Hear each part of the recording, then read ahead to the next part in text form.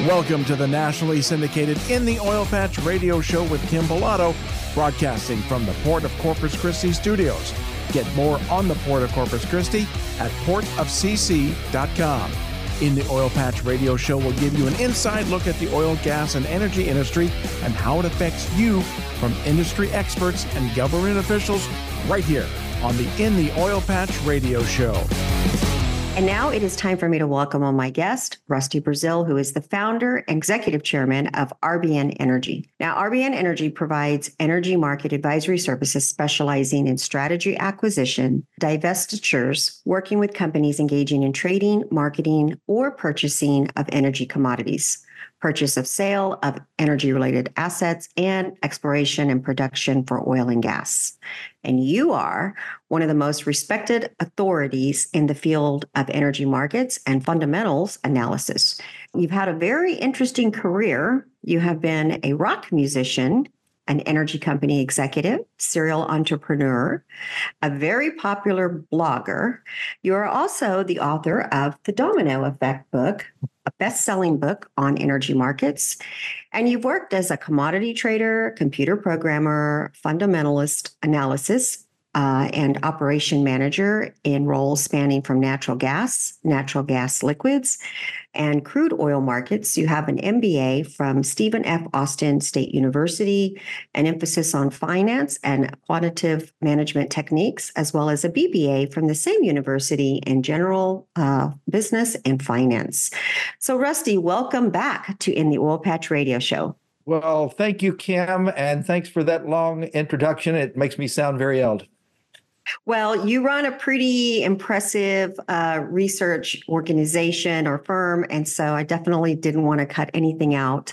And as I said, welcome back to In the Oil Patch Radio. You know, it's been since 2016, so I guess we're showing our age. You joined me on the show. Back then, we were not in national syndication. We were a much smaller show. Yep. And you wrote this great book, The Domino Effect. I kind of explained what was happening with the shale plays, North America. And I'm going to get into the book a little bit in the show. But first, I kind of want to cover your group, you know, the company, what you guys do. And, you know, when I said earlier that you are a rock musician, or you have been a rock musician, it really does help the listeners understand that a lot of what you did was so unique. And that's what I love about that entrepreneurial spirit that you have is, I'm going to cover some of the core. Maybe we can get into that real quick. So in your group, you have your company, you have the School of Energy, which is a musician or musically inclined type of theme. You also offer advisory practices, backstage pass, drill down reports, the domino effect, fundamental reports, the smartest man in the oil patch, a new kind of event called the Con Series, studio session. You documented the 2020 meltdown. You guys are now into renewables, and you have over 40,000 daily readers. So you are definitely impressive, and I'm glad to have you on the show. But let's talk about the School of Energy and Backstage Pass and some of the different things that you guys do that are all relating back to music. And it really makes it a lot more enjoyable to come to your events, which I've been to before. Well, I appreciate that. And, you know, Kim, I think I've told you before, I'm a failed rock and roll musician. So thank God you did, because we need you in the energy sector. Well, I did that for about 20 years, all the way through from high school, all the way through my mid-30s, and tried to make it work. Our last band really shut down shop in Los Angeles. We went for the big time, didn't work out for us. And during that period of time, I was working day jobs for energy companies. As a matter of fact, in Los Angeles for a company called Getty Oil Company that got purchased by Texaco, that then got purchased by Chevron. And so one of the things that I wanted to do when we started RBN, that was about 12 years ago, was to do something that really combined my love for rock and roll music with my love for what goes on in the energy business. And I wrote a few original blogs that merged those two concepts together, and lo and behold, it just took off. And I think a lot of the reason is just like yourself.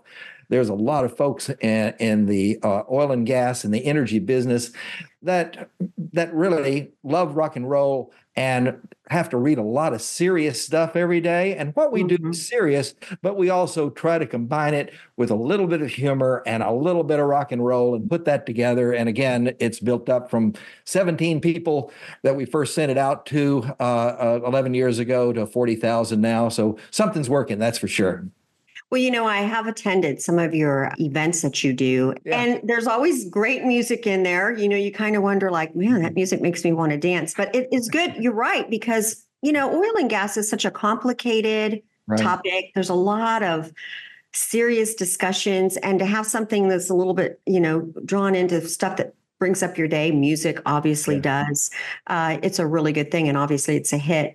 I also, when I attended one of your conferences last year, it was pertaining to the ports. And I'm glad you're deciding to cover that because, the general public just does not understand how important the ports are to them for all the commodities that we enjoy. So it's a serious topic too. And that was a really good series that you put on. Well, I appreciate that. It's not only, the ports for crude oil, the ports that export natural gas. That's kind of in the news these days. The ports that export natural gas liquids. Basically, what Shale did is create a scenario where we're producing more energy than we can use, which is a wonderful thing for the energy markets, for the people that work in the energy markets, and for all of the customers in the international global markets that buy the things that we produce.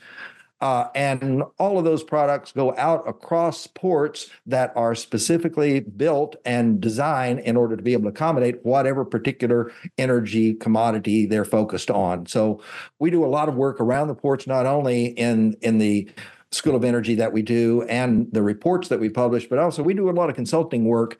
And today there's a lot of folks that are trying to figure out where the next terminals need to be built. And that's one of the things that we try to help folks with.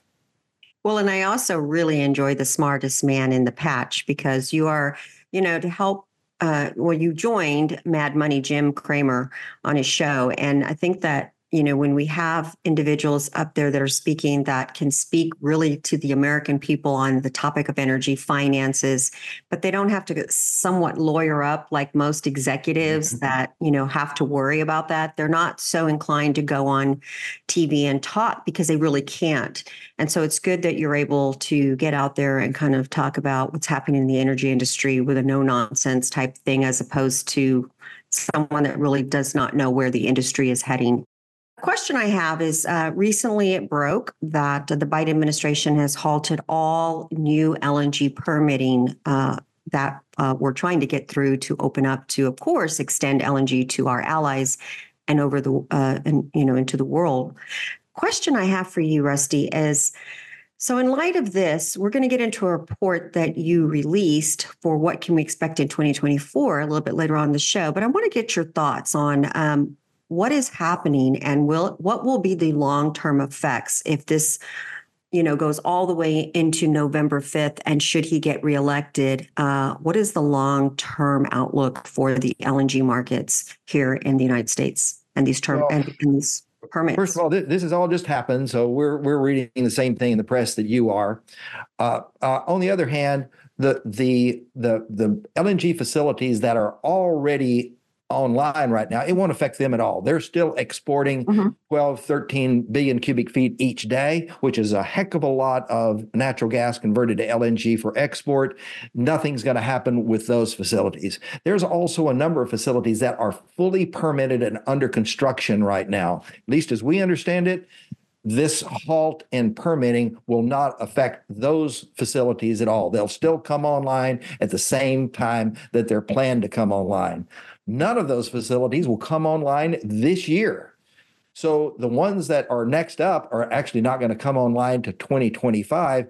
So in effect, except for just the sense that there's a change that's been made in policy, it won't really affect any flows. It won't affect any construction, any infrastructure, or presumably any impact on the supply-demand balance until we get out sometime after 2025, probably into 26, 27. So short term, it shouldn't affect anything besides just kind of cast a different kind of regulatory concern over the market than was there before. if this only lasts through the 1st of November and magically goes away immediately after November, or maybe I should say after December, and there is a different administration in the White House, then practically speaking, it's going to be a hassle for the companies that are building these facilities. But in the big scheme of life, it's not going to make that much difference. In other words, it's a 6-month delay on facilities that are going to be there for 25 or 35 years. So, it's a hassle. It's not good, but nothing dramatically is going to change, except for the fact that there's going to be more gas being produced than can be consumed in the United States and exported, and therefore gas prices are going to stay lower for longer, which is good for consumers, not so good for producers. Right. On the other hand, if things last for a long time, if things go on for years and we don't build any new LNG facilities, then it changes everything. And I have to tell you, I've been flooded with of course, energy groups, excited, elated. And of course, the statement that came out from API that this is not good news, and we're going to be affecting how the global scale looks at us potentially, as well as helping our allies. However, I did read in the report that there will be a cutout for if we need to supply natural gas to our allies. There is that, so maybe it's just the political cycle. I read that craziness. too. I read that too, Kim. And what the heck does it really mean? It takes 3 or 4 years to build one of these things. So if we get a call from an ally saying, I need the LNG tomorrow, what are we supposed to do about that? How is the administration supposed to respond to that? The contracts for the existing facilities are already in place. So saying that we can somehow magically respond to an emergency situation overnight, that just makes no sense whatsoever. I don't care. I read the same thing you did. It just kind of wacky as far as I'm concerned. Well, we are in that, path moving forward to November the 5th, where everything goes crazy and everything turns into appealing to your voter base. I'll leave it at that. So that might be what's going on here. We're going to take a break. When we return, I want to get into a recent release that you guys did, and it was titled the RBN Energy 2024, the Year of the Dragon, Breathing Fire. You released it in December 2023. It covers a lot of different issues. And so we're going to get into that in the show, and also talk a little bit about the domino effect and what you wrote back then versus what you see now. Let's take a quick break. You're listening to In the Oil Patch Radio Show, and we'll be right back. And we're back. You're listening to In the Oil Patch Radio Show. My guest today is Rusty Braziel, who is founder, executive chairman for RBN Energy. Rusty, before the break, we were, talking about a new report that you guys released as of December 2023. It's titled 2024, the Year of the Dragon, Breathing Fire. This correlates back to Chinese zodiac. It's the Year of the Dragon. And so I want to give you an opportunity to lay out the report first, and then we'll go through 10. We'll start at your number 10, go down through 9, 8, 7, 6 as we're going through the show. So what made you want to name it the Year of the Dragon, and why is it breathing fire? Please tell us a little bit. Well, this is not the first time I've done this. This is the 12th time I've done this. So at the beginning of every year, so actual publication is actually, it gets out there out on the outside of our firewall on the first business day of the year, and it's done that for the last 12 years. And what my goal was when I started this 12 years ago was to take all of the issues that we hear from our customers, that we get from our analysis, that we can determine that we think are going to be the most important for, I'll call it the energy insiders. In other words, this report or blog is focused on folks that do energy projects and markets for a living. So it's kind of wonky if you want to think of it that way. And so what I wanted to do when I started 12 years ago was pick the top 10 things that I thought were going to be significant in the next year and write them up so that you don't have to necessarily be an energy wonk to read them and understand them. And that's the way it's worked out. Well, in doing so, I wanted to be able to come up with a way to differentiate what this is all about. And we call these things prognostications, right? And we could call them predictions, but prognostications just sounded better, and it was a way to differentiate ourselves. So we also wanted a way to basically lighten it up a little bit. And that's when it just sounded like a good idea to look at the Chinese zodiac each year and see what the year coming up was going to be in the way that they name each one of their zodiac years. And so we did a blog. I think it was 2015, Year of the Dog, and the blog was Who Let the Dogs Out. And so we tried to come up with I think it was 2018 was the Year of the Pig, and everybody was pigging out, that sort of thing. And so this year it's Year of the Dragon. So if you look at the zodiac, the Chinese zodiac, it's a very favorable animal or a very favorable symbol for the Chinese zodiac. It means enthusiasm. It means the ability to get things done. So all very positive stuff, except as we all know, dragons have this nagging problem that they also like to breathe fire and fry people, and when they do. And therefore, the question then became, in the way we set this thing up, what is 2024 going to be? Is it going to be more of the enthusiasm and get things done, or is it going to be more of the breathing fire? And that's the way that the 10 things that we think are going to be most important for the 2024 year, that's the way that basically we set up to talk about it. Well, I want to read just a little bit before we get into number 10. In your blog, you say, think energy markets are getting back to normal. After all, prices have been relatively stable. Production is growing at a healthy rate, and infrastructure bottleneck are front and center again. Just like the good old days, right? Absolutely not. It's a whole new energy world out there, and unexpected twists and turns at every corner. Everything from regional hostility, renewable subsidies, disruption at shipping pinch points, pipeline capacity shortfalls, and all sorts of other quirky variables. There is just no way to predict what is going to happen next, right? All we need to do is stick to the RBN neck, stick our necks out one more time and peer into the crystal ball to see what 2024 has in store for us. So that being said and read, do you want to say anything pertaining to that? If not, I say we get into LPG and your number 10. Yeah. So LPG is something that we, for those that are not familiar, LPG is propane and butane. We do a lot of work around propane, butane, both in our reports and our consulting business.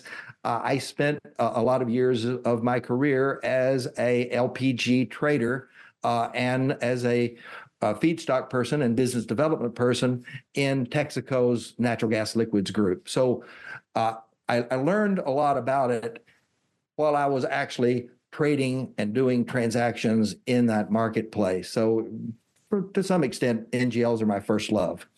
And because of that, we pay a lot of attention to that market. And what's going on right now is we are producing a lot of propane. We are producing a lot of butane. And what a lot of folks don't realize is that 65% of all the propane that we produce in the United States goes on ships to go overseas. So in other words, if you add all the propane that goes in barbecue grills and home heating and all the other applications for propane petrochemicals, add them all up, and it's only 35% of total that we use here, and everything else that we get is exported. What's the problem? Well, there's 4 companies that export the vast majority of all the LPGs, and those 4 companies built all that infrastructure out at ports around the Gulf Coast for the most part. And those facilities are almost maxed out. They're almost full.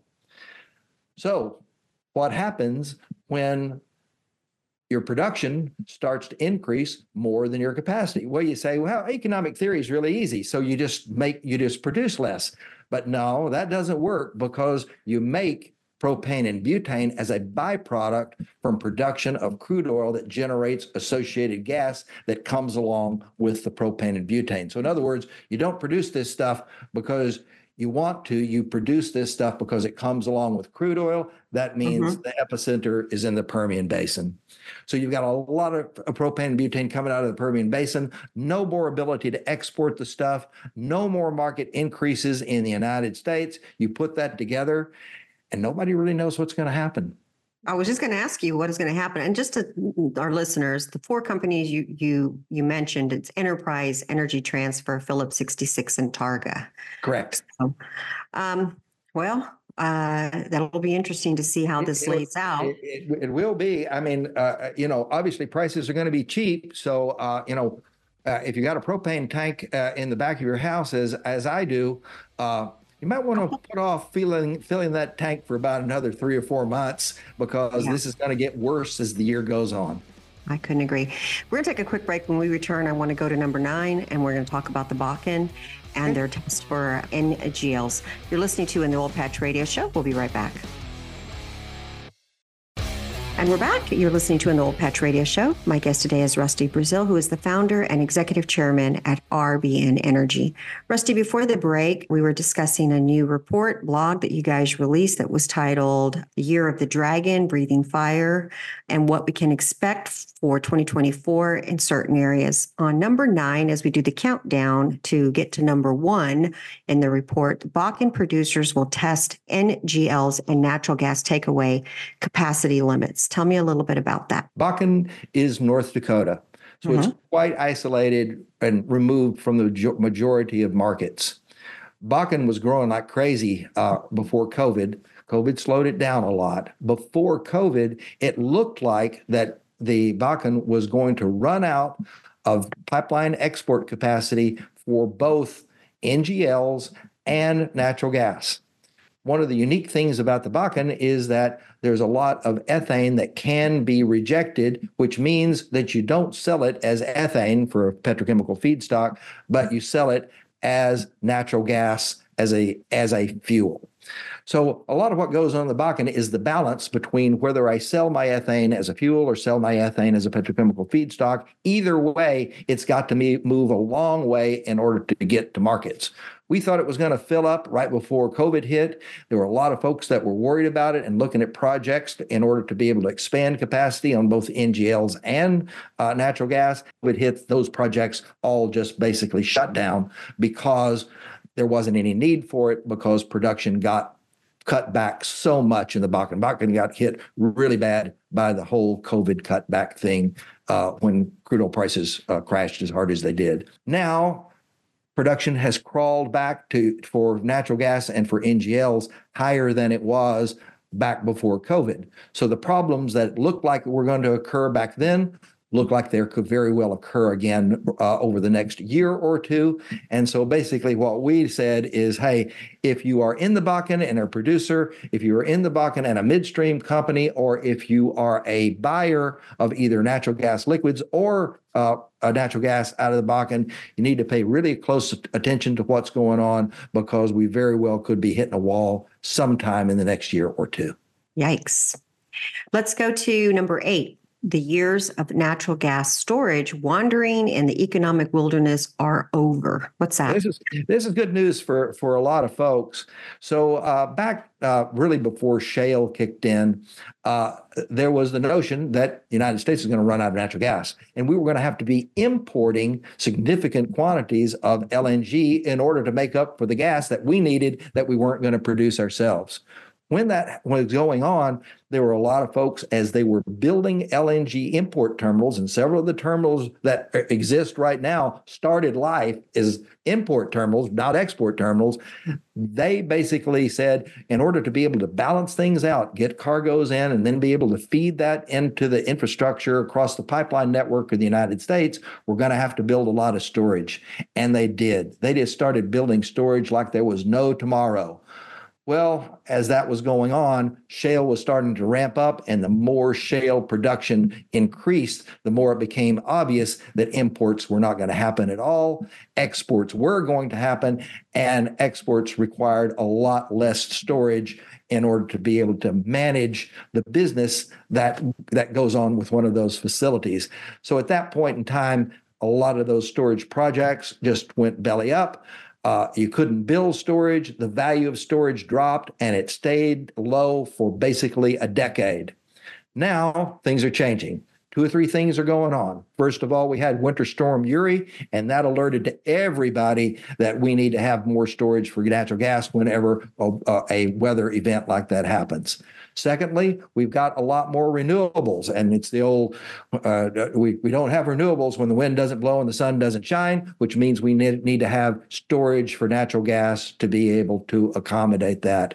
And you put those together with increasing production out of the Permian, and then LNG exports that do need some storage, just not as much as imports were expected to need.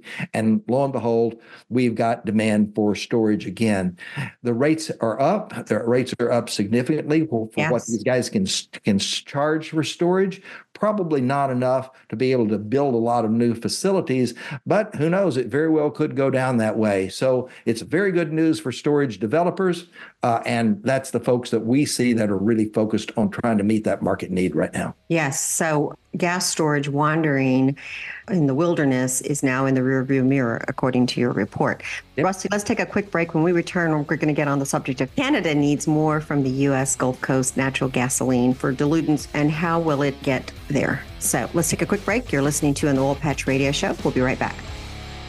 Shale Oil and Gas Business Magazine provides services like print advertising and digital marketing. Our digital advertising services include website, email, radio, video, and social media. Shale also provides specialized web services from website management to search engine optimization and social media management. Visit our website, shalemag.com. Once again, that's Shale, S-H-A-L-E, mag, M-A-G.com to learn more. Shale is your one-stop shop for growing your business. Pick up the phone today and call 210-240-7188. Again, 210-240-7188.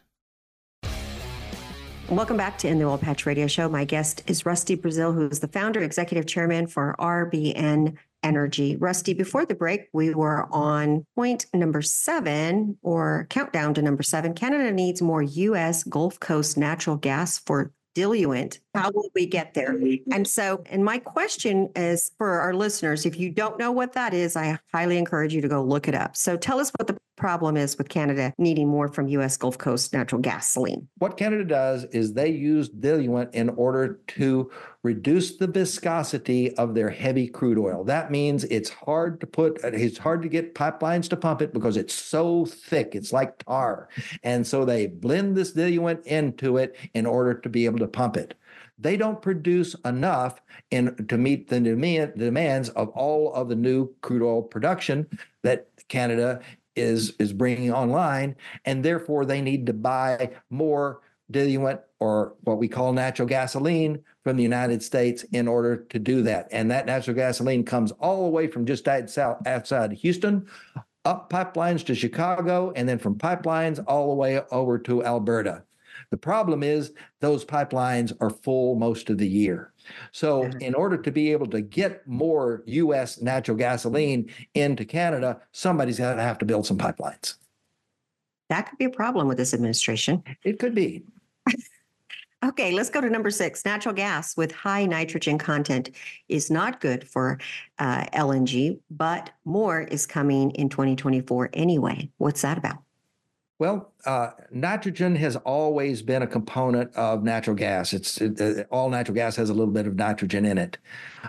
And for the most part, it has not mattered. It takes up a little space in pipelines because nitrogen doesn't burn. So it's not the greatest thing in the world, but in general, companies have put facilities in place to minimize that nitrogen volume.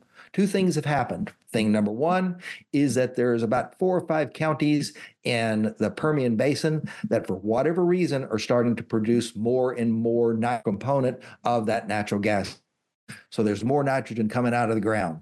Secondly, we've got all these new LNG facilities that have come online, and they really do not like nitrogen. It causes problems for their customers. So we're making more gas with higher nitrogen content.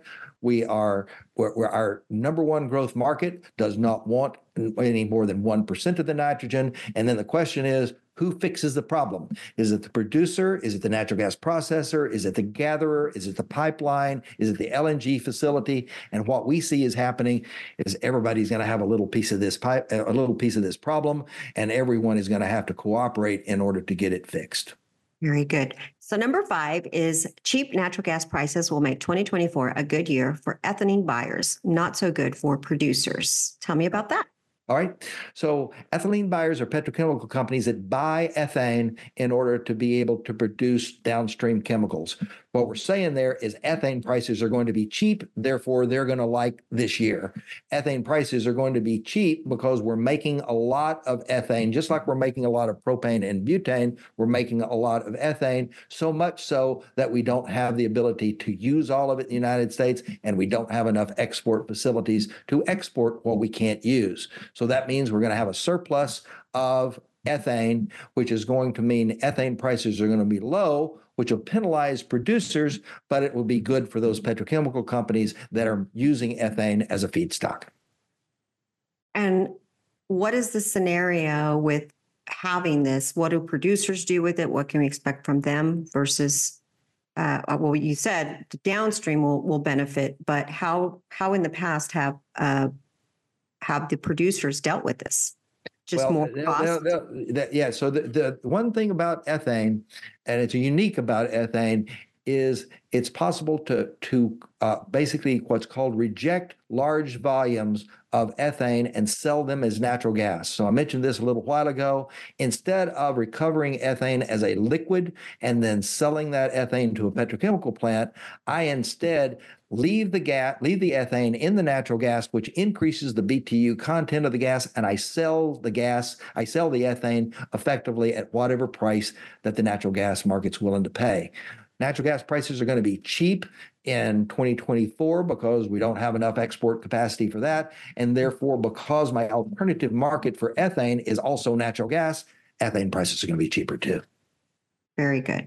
Number 4, and we don't have a lot of time on this one, so we might have to jump into break, but Canadian crude flows into the U.S. will drop in 2024, narrowing the WTI/WCS differentials. Right. So in Canada, they have been working on building big expansion to a crude oil pipeline called Trans Mountain to be able to get Canadian crude to another market besides the U.S. That basically means the west coast of Canada, British Columbia, exporting those volumes to world markets or maybe in the west coast of the United States. When that happens, there's going to be less crude that wants to move from Canada into the mid-continent of the United States, and therefore there's going to be, based on versus where things are right now, a shortfall of crude oil for refineries that really like that kind of crude. As that happens, that price is likely to increase. The big question that everyone has is, when is that Canadian pipeline going to be finished? They've been working on it for a very long time. Okay. So we're going to get into number 3, which you're talking about the Eagle Ford, and it has a new lease on life. But before we get into that, years back when I interviewed you for the Domino Effect, this was specifically a book written about what the shale revolution, the transformation that was happening in markets, industries, and the economy. So my question to you before we jump into that, so we've got about a minute left, is anything, how much has changed from when you wrote the book to now? Everything? A lot. Almost everything. I thought you were going to say that. And the whole premise of the book is that in that period of time, which was the first decade or so of the shale revolution, each event that happened seemed to trigger another event. I know. That's the whole idea. Is that there was an order to it. What has happened now is because of the pandemic, because of the wars, because of everything that has happened external to the energy industry, the dominoes, it's like somebody went through and just knocked all the dominoes down all over the floor. So the orderly progression that we saw in the domino effect has gone away. That does not mean that one event does not cause another, but it's a lot more complicated to figure out. And we're doing a lot of work within RBN right now, basically trying to tell that story for what's really transpired since 2016, 2017, when that book came out. Well, I smell another book coming out. Let's take a quick break, Rusty. When we return, we'll get on Eagle Ford. You're listening to On the Oil Patch Radio Show. We'll be right back.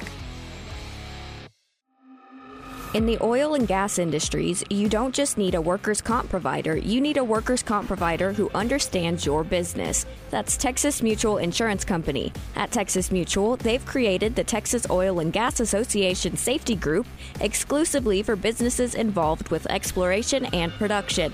That means you'll have access to information and safety resources that fit the way you work. But the advantages don't stop there. As a safety group member, you'll receive a premium discount on your workers' comp. Plus, you can qualify for double dividends. You heard that right. Members can earn an additional dividend on top of the one you receive as a policy holder. It's all part of Texas Mutual's commitment to working as a partner with the businesses that keep our state running. Texas Mutual and the Texas Oil and Gas Association, two great organizations that are even better together. To see if you qualify to become a safety group member, go to texasmutual.com/TXOGA. And we're back. You're listening to In the Oil Patch Radio Show. My guest today is Rusty Braziel, who is the founder and executive chairman of RBN Energy. Rusty, before the break, we were discussing the report or blog you write, guys, recently, your group recently released, The Year of the Dragon, Breathing Fire. So let's get to number 3, which is Eagle Ford has a new lease on life, and it's dry gas from deep South Texas. And I have to say that I'm glad Eagle Ford is coming back to life in some way, because it had been struggling for the last couple of years. So tell me what we can expect in Eagle Ford in 2024. Well, Eagle Ford was like the poster child of shale growth in the early days. It's where we were born, so it's personal. It would just grew like crazy, much faster than anything else. I mean, it was like from zero to 100,000 barrels a day, then 200,000 barrels a day, and then 900,000 barrels a day. It was just incredible how fast the Eagle Ford was growing, and then all of a sudden we hit that first blip of oil price crash at the end of 2015 and 2016, and it just never came back.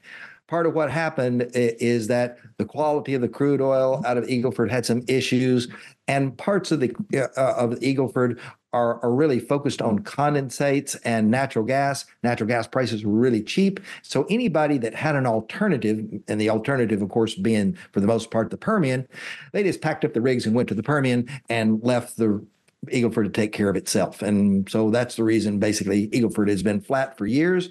But EOG and several other companies have been drilling down in Webb County. That's right on the border of Mexico. The gas is dry, but the wells are extremely prolific. They're very, very economically, very, very economic.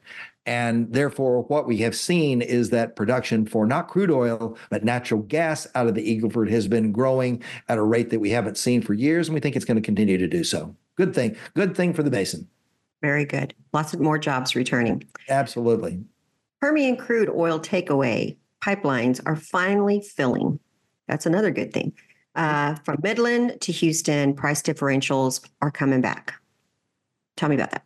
Well, it's a good thing that if you're a pipeline guy, it's not such a good thing if you're a producer, because right now what happened was in the heyday of the Permian coming on, there were a lot of new pipelines that were built, pipelines down to Corpus Christi and pipelines into Houston. So what happened is that the rate of production increase slowed way down and dropped off right after COVID. Then it happened to be right after all those new pipelines came online. So now all of a sudden I've got a lot of new pipeline capacity and I don't need it. So what happens then is that people bid up the price at the production point. The price at the destination market drops, and therefore the differential between those two markets, what you pay for to get pipeline, to get your crude oil moved from A to B, A being the Permian, B being like the Gulf Coast or Corpus, the rate that the market is willing to pay for that is far less than what you agreed to pay for 10 or 15 or 20 years in order to get that pipeline built. Therefore, the market that basically sponsored those pipelines has been suffering. The producers, on the other hand, have had prices in the Permian that are almost the same as prices in Houston and in Corpus. That is in the process of changing. The pipelines down to Corpus are basically maxed out. They're full, 95% capacity right now as we speak. There's three pipelines, three main pipeline groups that are going in there. They're full. There's several pipelines that are going to Houston. They're not full yet, but by the end of the year, they're going to be getting close to it. And as that happens, that differential, which collapsed to basically 20 cents, is going to start widening again, maybe to 50 cents, maybe to 60 cents, something like that. Not enough to build a new pipeline, but certainly enough to make the shippers on those pipelines feel a lot more comfortable about the amount that they're paying in order to be able to move on those pipelines. So the takeaway from that is that the Permian's coming back. And it means that the eventually, sometime in the next few years, somebody's going to have to build another pipeline or crude oil out of the Permian. Very good. And the number one for 2024 is energy markets have fundamentally and permanently shifted, and we will see implications in 2024. That doesn't sound too good. Tell us about that.